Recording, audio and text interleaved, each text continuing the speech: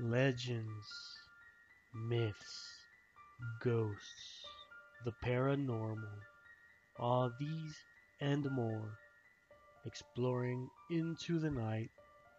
Welcome. Welcome back, my ghost seeking, witch loving, ghost seeing friends, to episode 25 of your favorite spookcast, Exploring into the Night. I am your host, Galileo. Last week's story was a good one, I must say, especially since it came from the imagination of one of our listeners. Gotta love a good scary story. Even if the ending was something that none of us here expected, it was awesome. Today, we will explore the stories that Monica sent us from Arkansas in the United States. As per usual, she has sent us several stories, which is always great.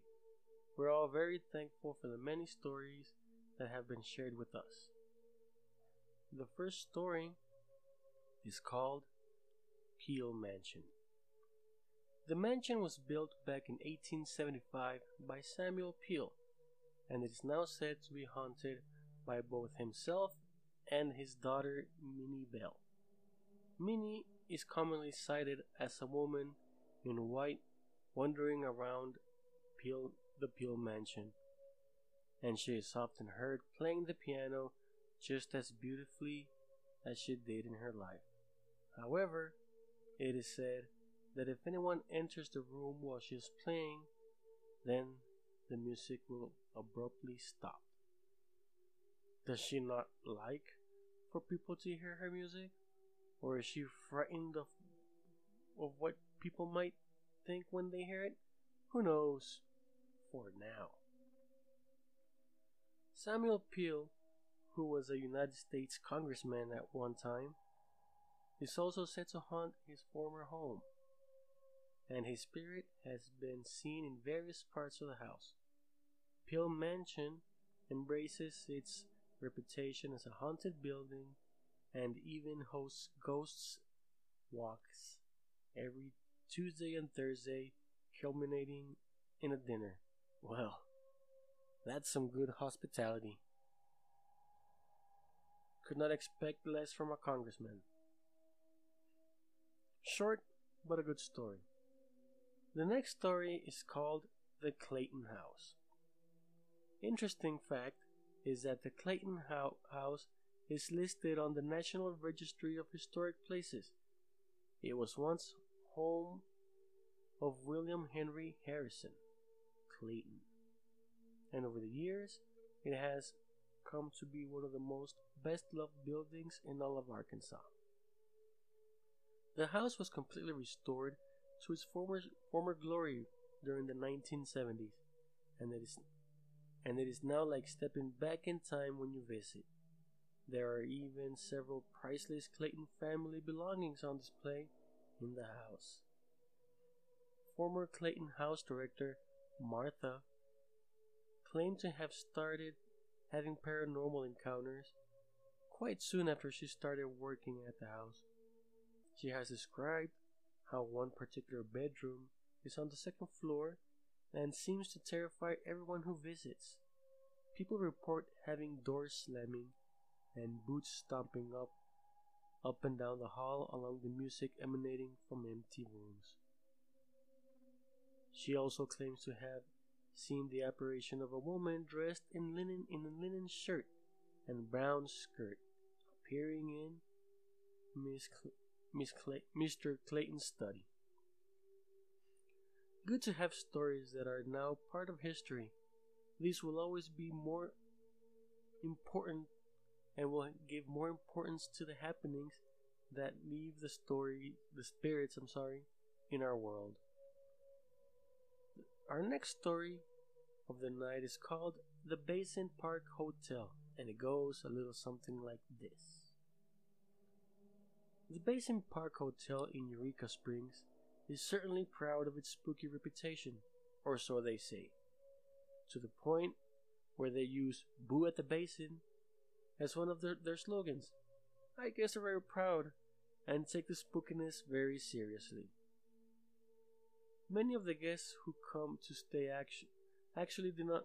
Well, actually, they do it purely to have the chance of snapping a picture of one of Arkansas's ghosts that call the Basin Park Hotel their home. What a better way to spend the night. The most commonly cited ghosts are at the hotel include a translucent young woman described as having steel blue eyes and cotton candy like blonde hair, and the spirit of a little girl with two ponytails and a yellow dress. Orbs of light are also a common sight around the hotel, and objects often move seemingly on their own accord.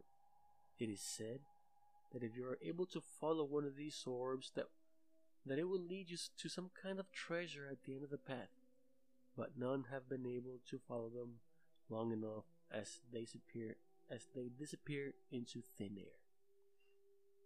The Basin Park Hotel runs ghost tours every Friday and Saturday night, guided by two mediums who not only will explore the hotel in search of ghosts, but who also offer a rundown of the hotel's haunted history. The night keeps getting better and better. This is probably the best way to experience paranormal activity, guided. Once finished with the guided haunted tours, we head to our next story, which is the Allen House.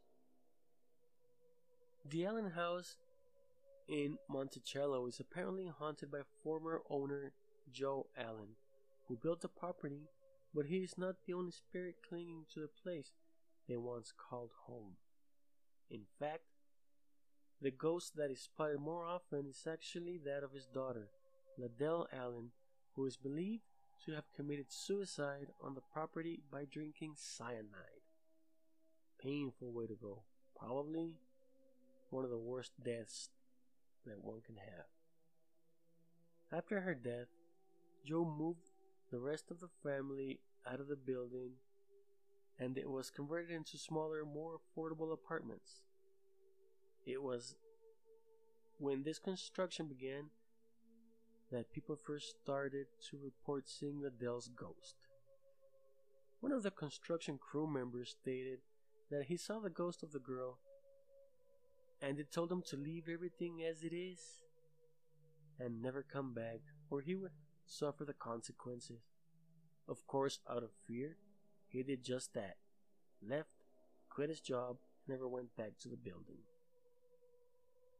At one time, a doctor who lived in the house did not hold much stock in ghost stories and told people that rumors of the hauntings were nothing but silliness. However, he was forced to eat his words after developing some photographs he had taken of the house and finding an apparent image of Ladell Allen in one of the house's mirrors.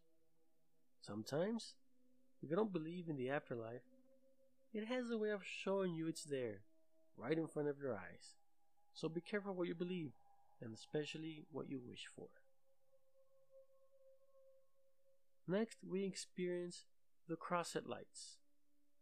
The Crosset Lights in Crosset is, according to local legend, the lantern of a long-dead railroad worker who either lost his head in an accident or was decapitated by a disgruntled colleague sometime in the early 1900s. You gotta learn how to pick your friends, man.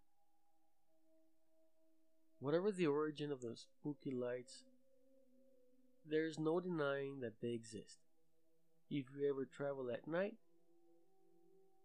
just outside Crosset to 425 Ashley Road, you may just see this mysterious ghostly light bobbing along where the old train tracks used to be. They can sometimes look like old railroad lanterns, and other times they appear in different forms and colors.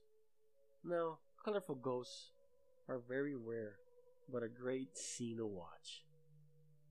The last story that Monica sent us is the Crescent Hotel. The hotel sits at the highest point of the county, overlooking the Eureka Springs and the Ozark Mountains. Yes, This is where the water gets its name. It has retained much of its Victorian character, and it boasts a rich history of peppered with ghost stories. In fact, it is not only one of the most haunted locations in Arkansas, but it's also regarded as one of the most haunted places in the entire United States. This is when things get interesting. The hotel is actually said to have several different ghosts, and staff are constantly hearing reports of unexplained activity from various rooms in the hotel. An apparition was actually photographed by a guest in room 202, while in room 218, guests have reported seeing full body apparitions and feeling strange sensations and hearing unexplained noises. There have also been reports of a ghostly nurse pushing a gurney down the hall and through a solid wall in the middle of the night. This fits in with some interesting history, as the property was once a retreat for cancer patients. Wow. I believe that since it was a retreat for patients, it could be that many, or at least several of them, could still be lurking around the property and have not been found yet. Hopefully, the more people go, the more apparitions are recorded, and with today's technology, can even be photographed, caught on video, or even better, have a positive EVP, which are electronic voice phenomenons, and they can at least try to communicate with the living. Thank you, Monica, for such great stories. Yes, today's episode is a bit shorter than usual, but it has been filled with great stories.